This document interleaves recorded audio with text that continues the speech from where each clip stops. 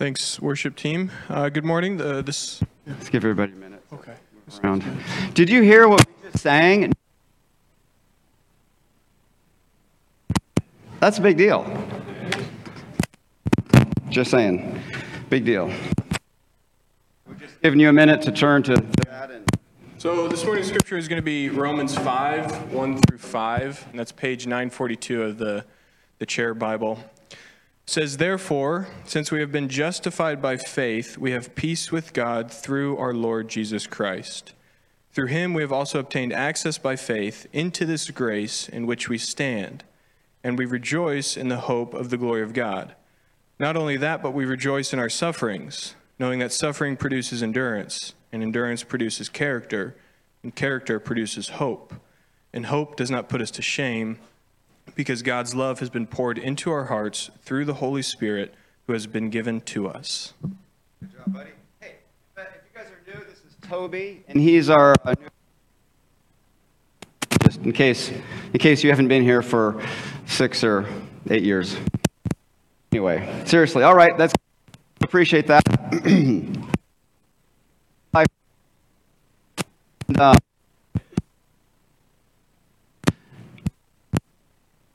And we are excited knowing, and growing and impacting. So, isn't it? I don't know if it's batteries or what, but anyway.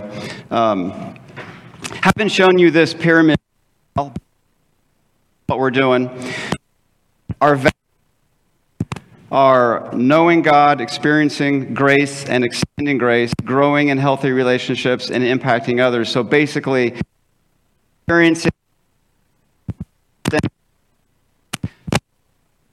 We're going to switch here, I think.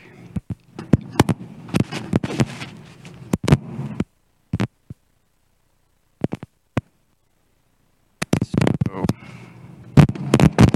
we're doing a test. Testing. So, experiencing God's grace and extending God's grace. Is that better? Maybe it wasn't plugged in. I'll take that one in case. I'll just. It has the wrong connector, but you can grab this side and switch it. Okay. Let me grab the other one. All right.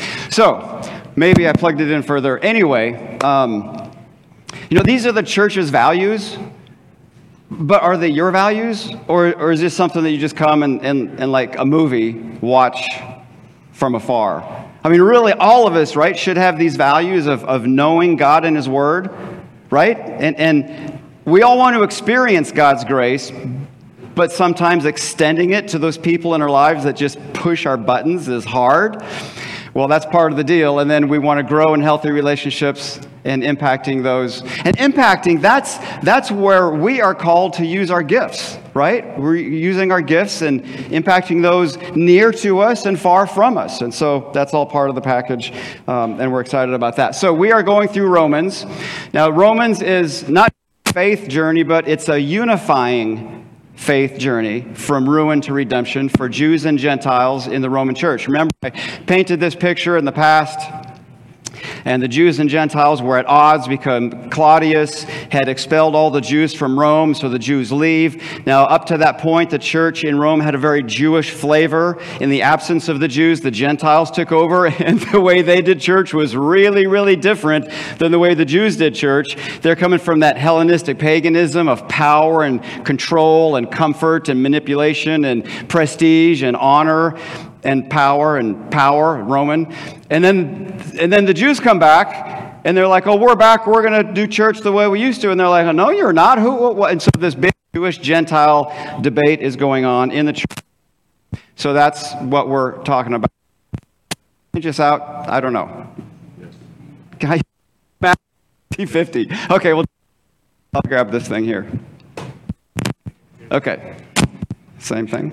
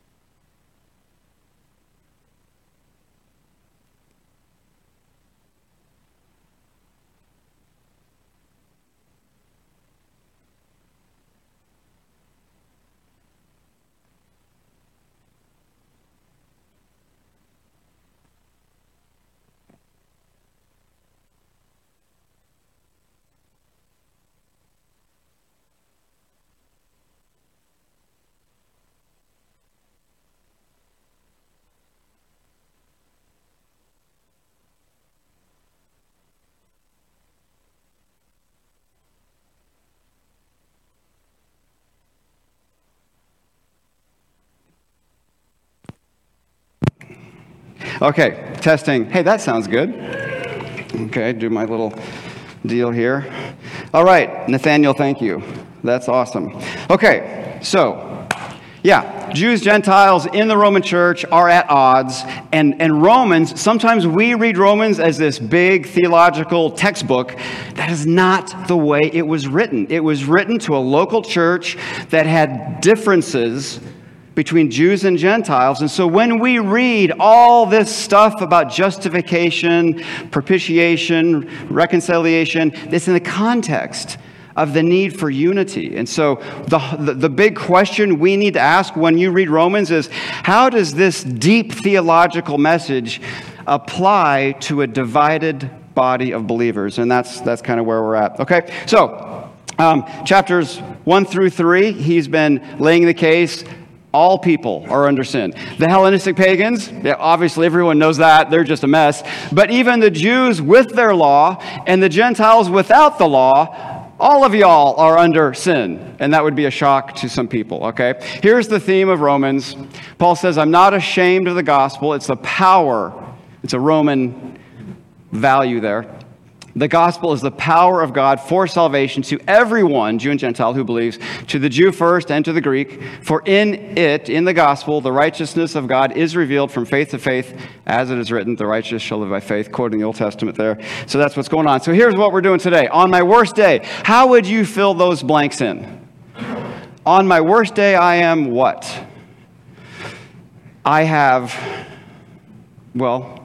I will help you fill those in, okay? So that's kind of what we're doing.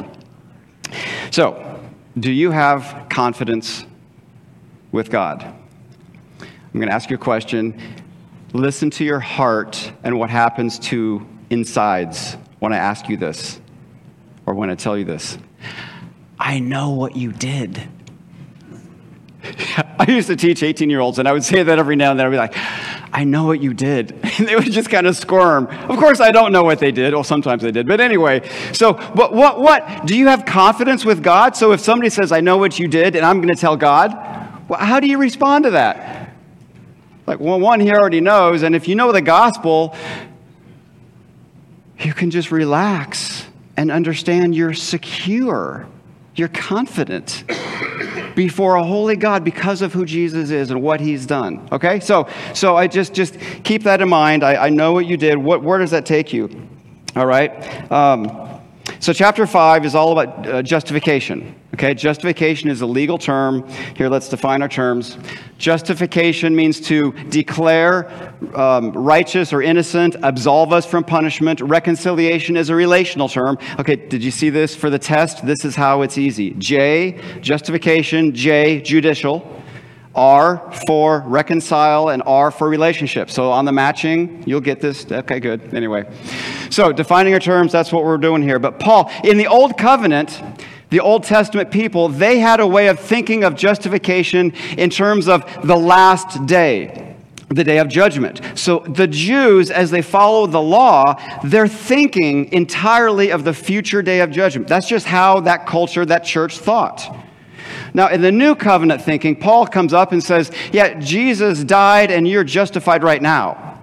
And they're like, that's a radical departure from the way this culture thought about justification, okay? So Paul is saying, right here, right now, you can and you are justified, and that has implications for your Jewish-Gentile tensions, okay? So he's going to get in here pretty quick. 7 benefits of justification. I know all good sermons have 3 points. We have like 7. It's just the way the text works. So anyway, the first is justification. That's a little redundant, but basically to be declared righteous on the behalf of what Jesus did is huge, and that sets the foundation for everything else. So chapter 5, verse 1. Therefore, since we have been justified, the past tense, the perfect tense here, it's a done deal. So it's Paul's point. It's like, this has already happened. So you today stand in this new position, okay? So that's fantastic. So we're justified, but a benefit is peace. The second half of that verse, because we've been justified by faith, we have peace. Now unpack this. They were seeking justification by the law. do this, don't do this, good luck with that, And if you're trying to achieve justification by the law, will you have peace? No, you never will have peace because you never can fulfill all the law, right? You're always wondering, could have done more. I shouldn't have kicked the cat, and I shouldn't lied about burning the toast or driving, the speed that whatever. Anyway, just all this stuff that didn't happen to me this morning. Anyway, we don't have cats. I'm just saying. But if you are trying to find your justification through the law, you're not going to have peace. But because we have justification with God, past tense, we have peace. It's huge, okay? In the Greek world thought of peace in terms of the absence of conflict. The Jewish Hebrew world thought of peace, shalom, the presence of wholeness, the presence of God, okay? So it's a complete different, again, the Greek and Jewish worlds are different about this. In our culture, we think of peace as like, I'm on the couch with popcorn and a remote, just easy life. This is not what Scripture is talking about. All right, third benefit, access. Verse 2. Through him we also have obtained access by faith into this grace in which we stand. Amazing language here, and we rejoice in hope. So we have access. So Christ doesn't only fix our relationship, reconcile that. He doesn't only forgive our sins. He gives us a new nature. It's amazing, okay? And he says here in this verse, through him we also have obtained access into this grace in which we stand, and we rejoice. That word rejoice is the same word as boast. Earlier in chapter 2, he was talking to these Jews about, you're boasting in the law, you're boasting in how much you know God. And this is awesome here because his basic point is going to be, if you want to boast about something, boast in the hope and the glory of God, not about how you are so special with the law. Okay, so you've got a little bit of fun going on with some word choices that he's doing. So he's bragging, or he's making the point about the access we have because of justification by grace through faith. We have access to God, and we can boast in hope. If you're pursuing righteousness through the law, you have no hope. You never know. Well, you do know you don't quite measure up, and so there's no confidence, all right? So if you whispered to a Jew, I know what you did, they're trapped. They got no answer. But to a believer in Christ, I know what you did, we just point. Yeah. One, you're right. I did do those things. I don't have to hide or deny that. I just point to Jesus. And he has covered that for me, and I'm okay with him. So, all right, fourth benefit is we have joy in suffering. Now, this is interesting. If you're following the law, what does suffering mean? It means you've been bad. You are being punished. In fact, remember, I've said this before, zoom way out. The New Testament mentality, how do the Pharisees explain the presence of Rome in Israel and the oppression of Rome, the hostilities, the abuse, all this stuff? The Pharisees are saying and thinking, the reason Rome is here harassing us is because we as a nation have been bad, and God is disciplining us with the Romans for our badness. It's this view. And that's why the Pharisees were so like, don't do this, because if we can get everybody to behave better, then God will lift the Roman punishment from us. That's their driving force. And with that mindset, does this blow your mind? The Pharisees had a good idea. Let's get closer to the heart of God. That's their idea, but the way they went about it was trying to, manipulate everybody into like being good, and that's not how God works. Anyway, if you are justified by grace through faith and you have suffering, how do you interpret that? It doesn't mean that you're being punished, although it could. Not punishment, discipline, right? I mean, there are times in my life something happens and I'm like, okay, this is God in my life because I was about to go crazy, and he's like, no.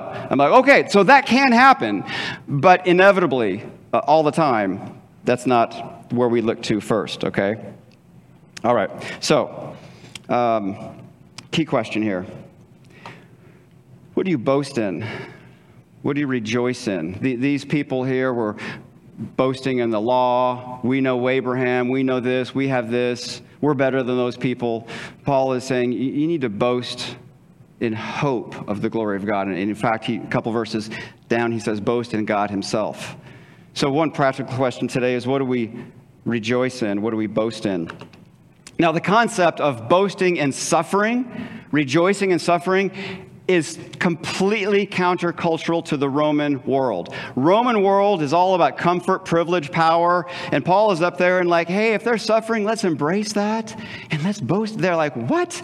So just a flashback here. Remember the gospel of Hellenism. I don't have time. If you're visiting with this before, I've laid out the fact that the word gospel was common in that culture, and they understood the good news to come from Caesar, and they would use the term euangelion, gospel, for a whole bunch of other stuff. New Testament writers sort of co-opted that and pointed to Jesus as the best gospel. But anyway, the gospel of Rome was about freedom, pleasure, and power, and man was the measure of all things. That was where they're coming from. So Paul's audience has a view of God that's warped, and they're going to quickly go in the realm of suffering. We did something wrong. The gods are mad at us. This is the Roman way of thinking, and sometimes it's our way of thinking. Yeah, you get a flat tire, like, what? Oh, God's angry at me. What did I do? And that's not how God works, one, but it is possible that we get a flat tire because God is arresting our attention from grace and love. So we really have to be skilled at figuring those things out. And I just can't give you a card and say this is the story. You have to dig into that and read and pray and listen to the Spirit of God. But anyway, the world that Paul is talking to are assuming that bad things happen because God is angry, and then you have to do some sacrifices and get them off your back. And remember, in the world of multiple gods, you will never know exactly what they need because you don't have any idea of who they are, how many they are. So Plutarch is a guy that wrote about this phenomenon, and he says he's just describing this desperate approach to appease the gods. So he's talking about a guy that had to appease the gods. He says, he sits outside his house with sackcloth on and filthy rags about him, and oftentimes he rolls naked in the mire as he confesses his diverse sins and errors of his eating this or drinking that, walking in a path forbidden by his conscience. That's just, and he doesn't prescribe that. He thinks it's kind of stupid, but he's saying this is what some people do, all right? People have always thought this way. Of like, well, God's angry, so this bad thing happened, so I have to do a good thing to make him get off my back. And that's not how God works, all right? So justification by grace through faith gives us a new perspective on suffering. We can actually rejoice in suffering. So another key question here. What question do you ask when suffering comes? There's two questions. Why or how? Why did this come? This always happens. I shouldn't happen. I'm not a bad person. Okay, why? The blame thing. Or how? One, behind how is the assumption, don't like it, wouldn't choose it, but still, Lord, how can I become more like you through this? What can you do in this situation? So, how or why, those are our options. Now, tribulation, the word comes from this, the Latin word tribulum. And they had this wooden plank with a bunch of stones embedded in it, and they would drag it over grain to thresh and separate the wheat from the chaff. In the Old Testament, they would throw it up in the air, and in the New Testament, they would just drag this, and it would crush it and separate. And so tribulation separates the wheat from the chaff, and there is this hope, and you see in the text here coming up, this is what tribulation trials do. Suffering produces endurance, endurance produces character, character produces hope. So tribulation actually, because we're justified by grace through faith, tribulation accomplishes something. It's not just to be avoided. It's on purpose. It can be redeemed. That's crazy, right? That even in a fallen world, someone steals your stuff and steals your mountain bike, and it's just bad. Through that, God can still refine my character. There's nothing that can happen to us on this life that is outside of the realm of God's grace to use for his purposes. That's amazing, okay? All right. And it says that we won't be put to shame. All right. And so the fifth one, the fifth benefit of justification by faith through grace is the indwelling Holy Spirit. He says, because God's love has been poured out into our hearts through the Holy Spirit who has been given to us. Again, another past tense. Has been given to you, have him, okay? Now, Romans 8, he develops the Holy Spirit more, and there's this great verse in Romans 8:9, I think it is, that says, all believers have the Holy Spirit. The Holy Spirit doesn't come and go. Okay, I don't know if you've studied the Holy Spirit a lot. In the Old Testament, the Holy Spirit would come and go, and David is like, please don't leave me. It really bothers me when you leave me. I like it when you're with me. We never have to worry about that. The Holy Spirit is with believers 24/7. But you're thinking, wait a minute, I've seen some really, really not Jesus-like Christians that don't exhibit the characteristics of the Holy Spirit. That's because they're either grieving the Spirit or quenching the Spirit. Grieving is, I know that's wrong, going to do it anyway, be forgiven tomorrow, so just shut up. Quenching, that was quenching. Grieving is like sinning and just making him super sad. So, but the Spirit is still there. It's like a warning light on your car. You're tired of the warning light. Instead of fixing the problem, you just take a hammer and smack it. No more warning light. Not a good plan, but that's what some people do. Okay, verse 6. Look at these words. While we were still weak, at the right time, Christ died for the ungodly. So we were weak and ungodly, morally powerless, refusing to worship him. And then he goes on here. I'm just going to roll through this. Verse 7, one will scarcely die for a righteous person, but maybe a good person. Now the Jews are going to think, oh, that's us. Yeah, he would die for us. We're good. We do the law, okay? For a good person, maybe somebody would die. But God shows his love for us that while we were sinners, another one, we're sinners, he died for us. And then while we're enemies, hateful, actively hostile. So the Jews, I think especially, would be looking at this going, so you're saying we're not good? You're weak, you're ungodly, still sinners and enemies. Yeah, that you're starting to tune into the problem here. Because in your eyes, you look pretty good. Your neighbor looks pretty good. But in God's eyes, it's a whole different deal. And it's his eyes that determine reality, not our eyes, okay? So, and then, we're now in verse 9, in case I jumped ahead there, but verse 9, he starts this language of much more that's really intentional. Verse 9, since, therefore, we have now been justified by his blood, much more shall we be saved from the future wrath of God. So Paul is dismantling their ability to be justified by the law and all that stuff, even the Gentiles, their ability. So zooming out here, Paul is saying grace superabounds. Grace has nothing. Sin has nothing on grace. You think your sin is a big deal? Grace is a bigger deal. You think sin has destroyed your world and your relationships? Grace can heal those relationships. You think Adam screwed up the world? Jesus can fix it, and more than fix it, redeem it, reconcile it. Sin can't hold a candle to grace. If it's a boxing match, as soon as the bell goes off, grace knocks out sin. It's not even a fair fight. It's just done, okay? Grace superabounds. Number 6, the benefit of justification by grace through faith is future deliverance from condemnation or the wrath of God. Now, this is what the Jews are really concerned about, because their whole thing, even Jesus, they'll quote Jesus, says, on the last day, you will be justified. It's all future to them, okay? So their question is, okay, Paul, for the sake of argument, let's just say we believe you in this whole justified today thing. It's weird, but okay, we'll believe you. Well, how do we know that in the future day of judgment, the thing we're really concerned about, how do we know then that any of this is going to work? We're putting this all on the line here, and with the law, we have the sense, it's a false sense. We have the sense of like, we're in control and I can measure and I feel confident, even though he's showing them that it doesn't work, but that's kind of where they're coming for. Okay.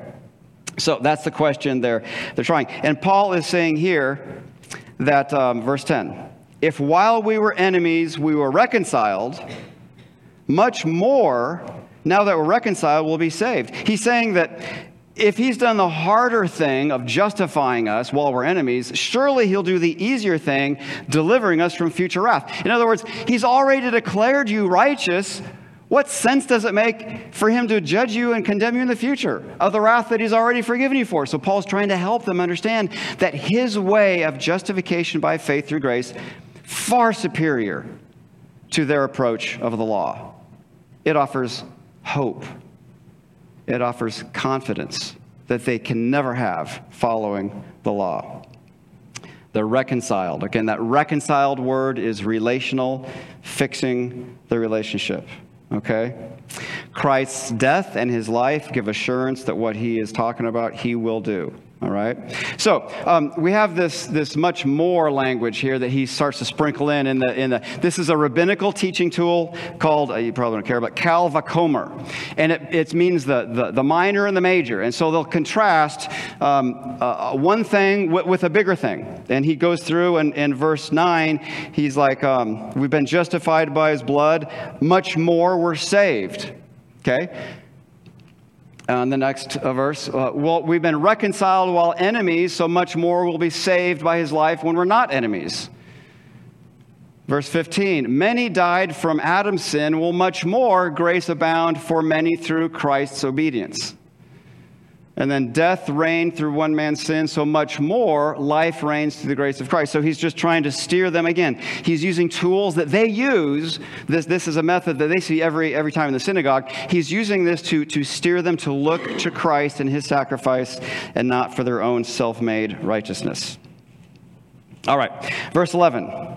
More than that, we rejoice, present tense, right now, today, in God through our Lord Jesus Christ, through whom we have now received reconciliation. Today, this is that radical thought. Today, you can enjoy this position that you have with God.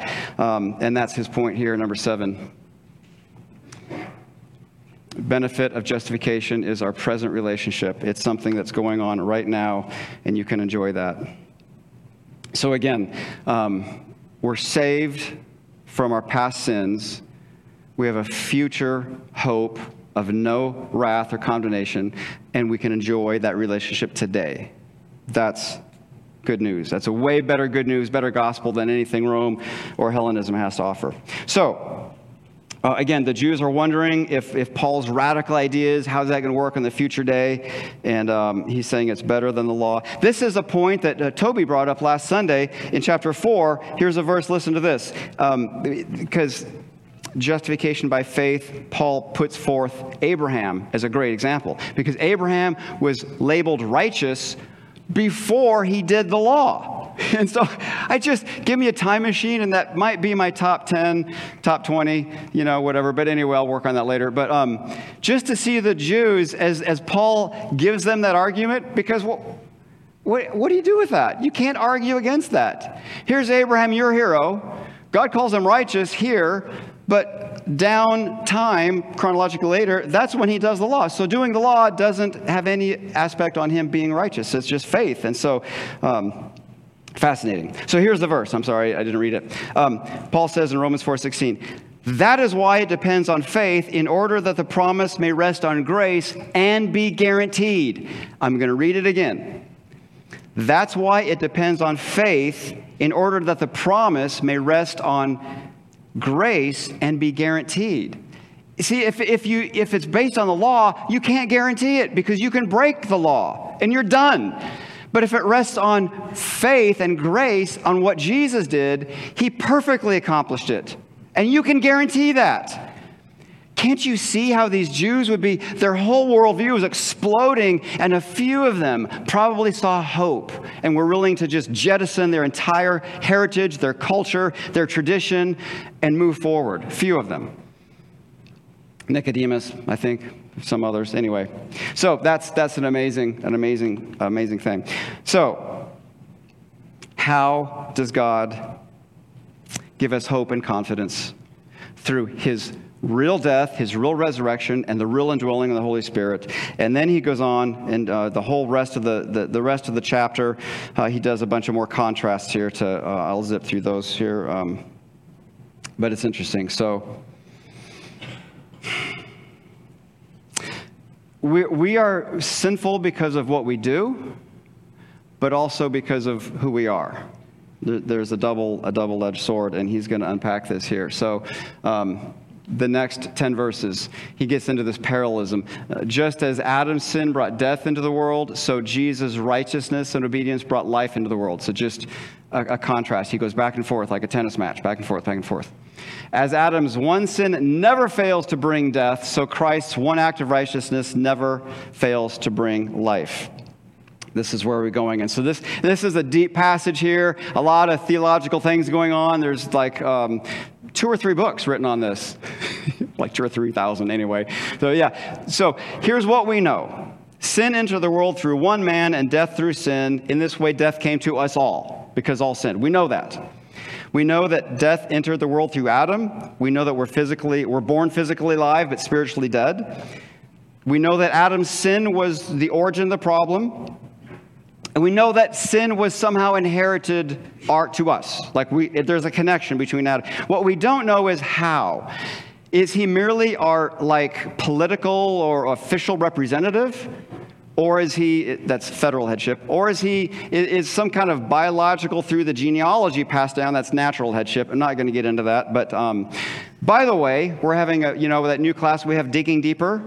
So I'll pass that hot potato to Toby. Good luck with that. You can talk about that. But anyway, seriously, we have that class, Digging Deeper, where we get into this passage in depth, and that's after this. Anyway. So we don't know how that sin, but we know that sin has predisposed us all to sin. All right? So you may be thinking, how is it fair that I'm responsible, culpable for sin that Adam did? I wasn't even there. Yeah, that's a good question, and those are the options. I think he was a representative, and in him we sinned, or we would have sinned, and we're held guilty. So all people sinned. What Adam did in the fall affects everybody. What Jesus did on the cross offers everybody forgiveness. All right? So we're talking about death here, death, physical, spiritual death. Verse 13 is good, another argument here. For sin indeed was in the world before the law was given. Now that's going to blow the Jews' mind because their whole thing that sin and death are kind of a result of the law. And again, Paul's like, these things happen before your law shows up. But sin is not counted where there's no law. Verse 14. Yet death reigned from Adam to Moses. So Paul is like, okay, so death is a result of the law, but look at this. Even before the law, there's death. How do you guys explain that? All right? Prior to the law of Moses, there was sin and death. And so Paul is saying, if sin is a result of breaking the law, how do you explain this? And again, they probably have no answer, all right? And so here he goes on with verse 15 and following. The free gift is not like Adam's trespass, for many died through the one man's trespass. Much more, here's that word again, much more, the grace of God, the free gift of grace, that one man, Jesus, abounded for many. So I'm going to zip through here. I'm just going to kind of paint a picture. I don't want to overwhelm you thing, but he's doing this back and forth thing, so just going to roll through pretty quickly here. But in Adam, you have the transgression and death, and in Christ, you have the free gift and life. That's verse 15. Verse 16, the free gift is not like the result of Adam's sin that resulted in judgment. The free gift, following many trespasses, brought justification. So the second one, sin results in condemnation. The free gift results in justification. In verse 17, he goes to death and life. Death reigned with Adam. Life reigns with Christ. Verse 17, because of Adam's trespass, death reigned. Much more, there it is again, will those who receive the abundance of grace and the free gift reign in life. So death and life. Now, if you're a Jew in the Roman church and you're fighting with your Gentile brothers over how to do church, and we're better than you, we have the law, you don't, and the stupid Hellenistic pagan people, and you're going through this, where's the life of the Spirit? Following the law is going to result in arguments. Following the Spirit will result in unity, and he's going through trying to show them that. Verse 18, one sin resulted in condemnation, one act of righteousness resulted in justification. 19, disobedience made sinners, obedience made righteous. So he's just going through, and it's a pretty good argument. I mean, I would give Paul an A+. This is really good stuff, right? How are the Jews going to respond to this? They're not going to like it, but that's all right. And down here, we keep going. The Mosaic law increased sin. God's grace hyper-increased. And so this is interesting. I want to pause here on verse 20. Mosaic law increased sin. Sometimes we think that the law is to fix things. The law is not to fix anything. The law made things worse. The law doesn't rescue anybody from sin. It reveals sin. And so I saw a classic example of this when I was at Grace years ago, like 20 years ago. Somebody had in the mailroom, there's always like stuff, free stuff, Post-it notes or pencils or whatever. Somebody had a box of combs, combs back in the day. Anyway, and it said unbreakable combs. First, I'm like, who cares how many times is like, oh, combs always break. Oh, what is that? Anyway, it said unbreakable combs, and somebody had twisted this comb and twisted it and twisted it and twisted it and twisted it until the plastic gave away, broke it, and they stuck the two halves on the sign that said unbreakable combs. And that is the spirit of the law, right? You can't do this. I will do that. You know what I mean? I must do that. That's just how we're wired. You know what I mean? Anyway, and I have examples I've shared with you in the past about mountain biking past the sign that says don't do this, and I'm like, oh, that sign is for other people. So we rode about 100 yards, and then I'm like, yeah, that's for me, and we had to go back anyway. It's amazing how we can do that the law, it reveals and defines, I am a transgressor.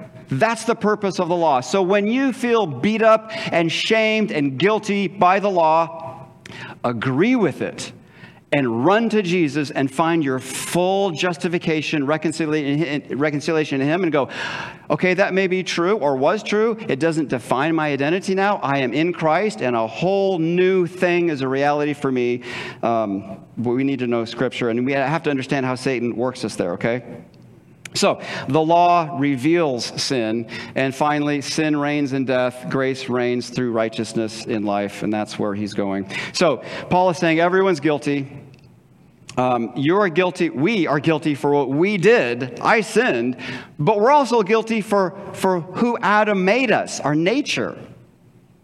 And Jesus fixes both. He not only forgives the sins that you and I did and we will do, He gives us a new nature. That verse I read at the very beginning, 2 Corinthians, everything's new. We have a new nature, new desires, a new heart, love, listening to the Spirit of God willingly. It's an amazing thing. All right. So this is a bit long, but I'm trying to summarize it. We have confidence and hope today because justification, being legally cleared before God, and reconciliation, being made right relationally with God, they're available now today through faith in Christ's death and resurrection. Not following the law, which was designed not to rescue us, but to reveal sin in us.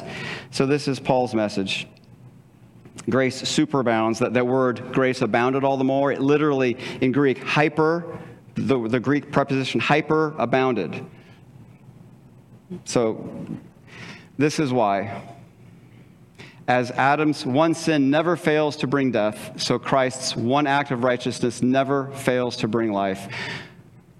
I don't know about you, but for me, on my worst day, I am loved and I have hope. In the midst of my sin, when I'm lying about the burnt toast, kicking the cat, speeding on the way to church, on my worst day, hypothetical, I am loved and I have hope because it doesn't depend on my performance. It depends on the performance of Jesus. And that gives me peace. And I long to move to God. I long to be in His presence because He's good. The enemy wants to say that He's bad and he will shame you and hurt you, and that is a lie. We have to be attuned to the strategies that the evil one has about how we think about God. Remember, what you think about when you think about God is the most important thing about you. If you don't think right about God, you're going to be fair game for all kinds of errors. So, leads us to our key questions. What do you ask when trials come? Which question? How or why? Blame, how? I'm sorry. Let me slow down here. Why? Why does this happen to me? It always happens to me. It doesn't happen to anybody else. I've been a good person. I don't deserve this. Or how? Asking how doesn't mean you like it. It's just reality. We live in a broken world. And nothing is under the umbrella, nothing is outside of the umbrella of God's grace and his ability to redeem any brokenness that is done to us, through us, or whatever else. All right? What are you boasting or rejoicing in? The Jews and Gentiles were boasting about how they were better than everybody else. And Paul is like, how about we boast in the hope that we have because of justification by grace through faith? How about we boast in the glory of God and God himself and become unified as a body instead of boasting that separates us? And what are you hoping in? Comfort, peace, intimacy with Christ? So, we all live, I've talked about this before, we're all in this big arc of redemption that's decades long. And we're all at some point in the middle of it with a lot of things that are undone. Tensions, problems, things we would love to see resolved, and they're not resolved as we stand here today. And that puts us in a position of faith, trusting God, like that tribulation wooden thing, to just let him separate the wheat from the chaff, produce a fruit of righteousness. He is good, and his time is slower than we want, but his time is right. And so we can trust him and walk with him as we wait for those things to work out. So, Heavenly Father, thank you for being good. Thank you that on our worst day, we're enemies, we're sinful, we hate you, we're running away, shouting and screaming, full of lies and bitter anger. On that day, you died for us. Wow. So may we realize that on our worst day, we are loved and we can have hope because of your sacrifice, because of your resurrection, because of your conquering sin, death, and darkness. You not only fix and forgive our personal sin, but you give us a new nature. That is amazing. We're humbled and grateful to receive you, your Spirit, and we pray that we would find increased joy in walking with you through the trials that our life gives us. Amen.